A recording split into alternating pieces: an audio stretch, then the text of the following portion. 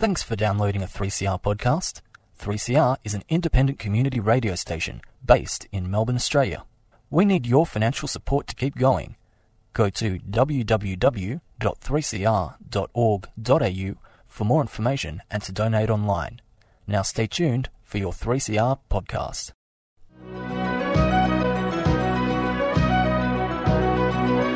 Welcome to another edition of Alternative News, brought to you by Romina Betsin from the Campaign for International Cooperation and Disarmament, produced at the community radio station 3CR. Today I will speak about the federal budget and Transatlantic Trade and Investment Partnership, TTIP.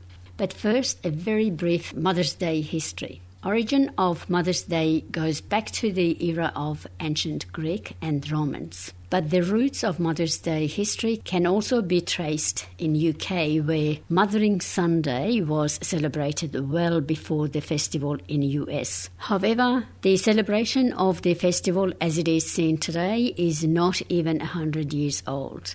Today, the festival of Mother's Day is celebrated across 46 countries on different dates, though, and is a hugely popular affair. Millions of people across the world take the day as an opportunity to honor their mothers, thank them for their efforts in giving them life, raising them, and being their constant support and well-wisher. We wish all mothers a very happy day. Budget attacks workers. Who are the tax winners? Small business gets a company tax cut from 1st of July this year from 28.5% to 27.5%. This tax cut will be expanded over the next 4 years to include companies with a turnover of less than $100 million, and then in 2026, all companies, big and small, will get tax cut to 25%. On top of that, those individuals with income greater than $80,000 will get a tax cut. Currently, those earning between $80,000 and $180,000 pay 37 cents in the dollar on that income. The government will move the start of that rate from $80,000 to $87,000. It benefits the top 25% of income earners, and for someone on $87,000, that benefit is about $6 a week. For someone earning below $80,000, there is no tax cut and no benefit. For someone earning $1 million, the benefit of the tax cuts, according to Labor's Shadow Treasurer Chris Bowen, is over $20,000 a year or $400 a week. The budget repair levy of 2% on those earning more than $180,000 will disappear from 1st of July next year. Mr. Morrison claims the small business tax cuts will improve GDP by 1% over time. There is no evidence historically to support the argument that if we cut taxes on the rich and capital, this will produce higher wages and more jobs. In fact, by allowing business to pocket more of the wealth they exploit from workers, in the long term, reinforce the system of exploitation. Mr. Turnbull has again smashed Australia's health system, ripping another $2.1 billion out of health spending and keeping the GP tax in place for another 2 years. A measure that will drive down bulk billing and force patients to pay more. This comes on top of the $1.3 billion hike in the price of essential medicines by increasing prescription charges by $5 for general patients and 80 cents for healthcare card holders. They have also cut $650 million out of Medicare by slashing bulk billing incentives for diagnostic imaging and pathology. They have abolished the child dental benefit scheme, ripping a net $1 billion out of Commonwealth dental spending. In total, Mr. Turnbull has ripped $4.2 billion from health in just 8 months in office. This proves the Liberals only ever see health as a source of budget cuts and will always look to make healthcare less affordable for those who need it most. The Liberals are backed by the big corporations and will pump millions into every marginal seat so they can keep cutting benefits to the majority of Australians. All Australians should be able to access healthcare when and where they need it. Who are the losers in the budget?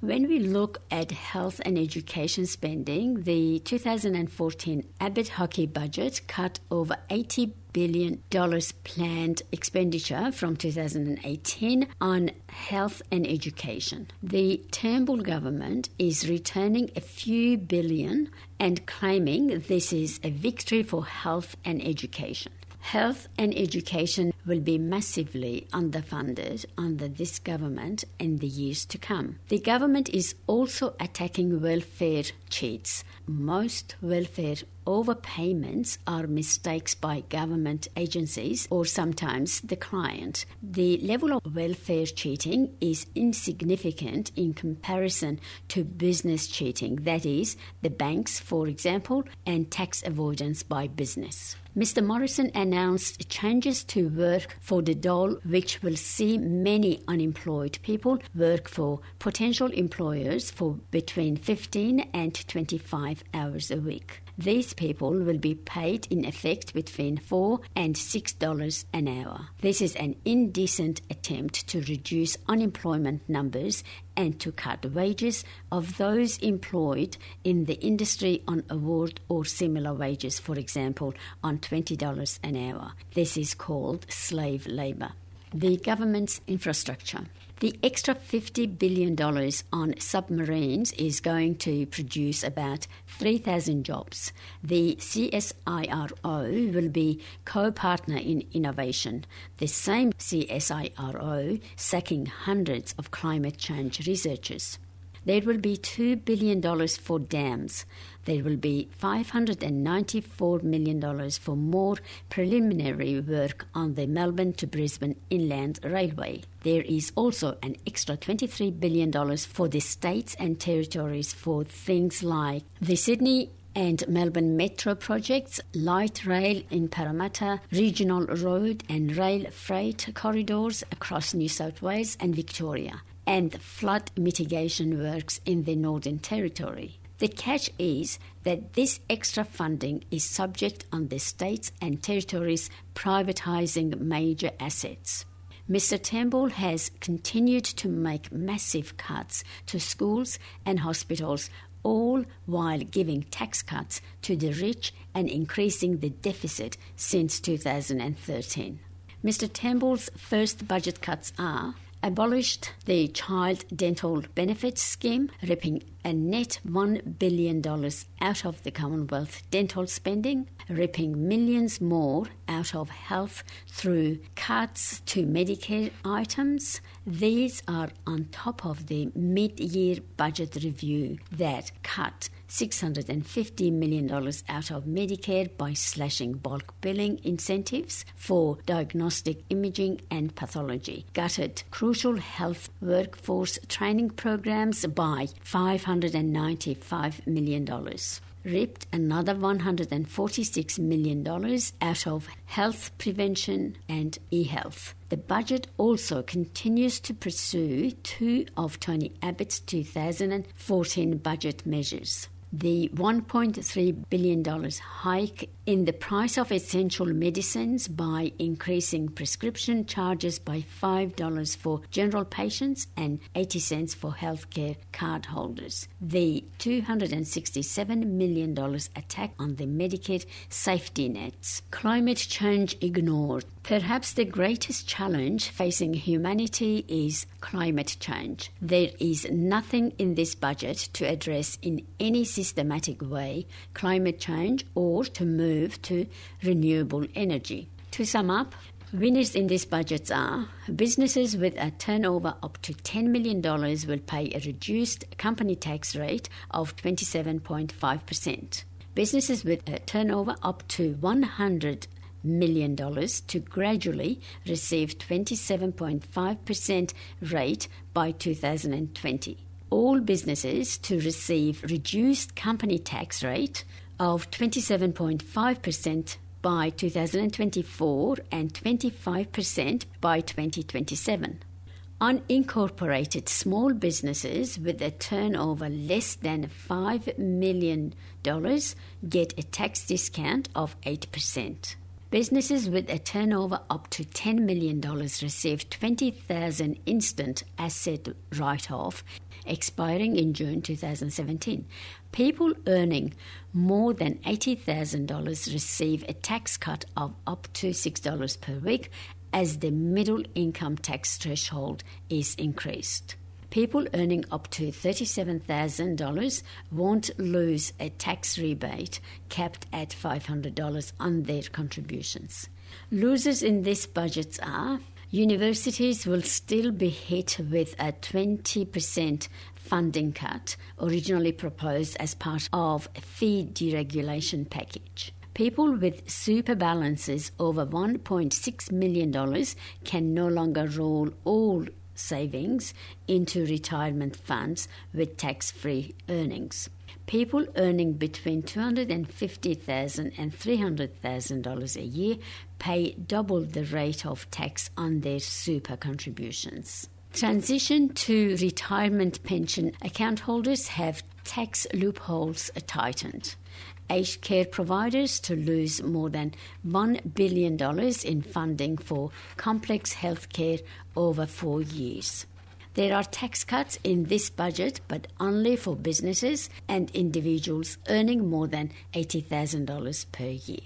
Transatlantic Trade and Investment Partnership, TTIP. These so-called free trade agreements are not trade agreements. The purpose of the partnerships, which were drafted by global corporations, is to make corporations immune to the laws of sovereign countries in which they do business.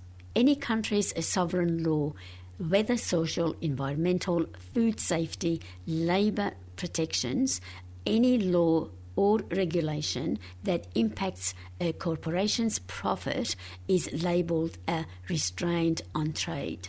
The partnerships permit corporations to file a suit that overturns the law and regulations and also awards the corporation damages paid by the taxpayers of the country that tried to protect its environment or the safety of its food and workers. The lawsuit is not heard in the courts of the country or in any court.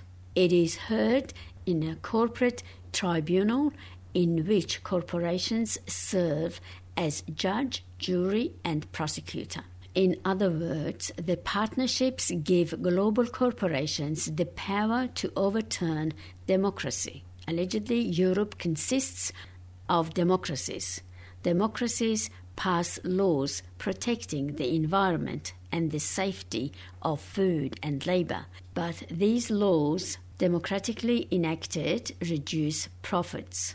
Anything less than a sweatshop with starvation wages, no environmental protection, no safety legislation for food or workers can be overturned at will by global corporations under the terms of the partnerships. Only a traitor, a well-paid one, could sign such a pact. The transatlantic and trans-Pacific partnerships have been conducted in secrecy. The way it works is that the appointed U.S. trade representative negotiates with appointed trade representatives of other countries. Any resistance to the deal is overcome with bribes and intimidation. All of the negotiation is conducted in secrecy. When the trade representatives sign on to the deal, it is presented to the legislators of the countries. These trade pacts originate in the U.S. because American global corporations and the American mega banks are the largest players in the world economy, and the agreements that the corporations walk through the process give the American companies economic domination over the countries that sign the agreements. The transatlantic and trans-Pacific partnerships are tools of U.S. financial imperialism. Join us next week for a report on nuclear weapons and Australia's position on disarmament. That's all we have time for today. Thank you for listening to Alternative News, brought to you from the community radio station 3CR. I'm Romina Betsin, looking forward to your company again next week.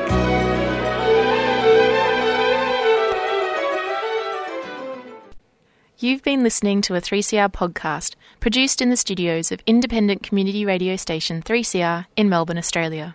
For more information, go to allthews.3cr.org.au.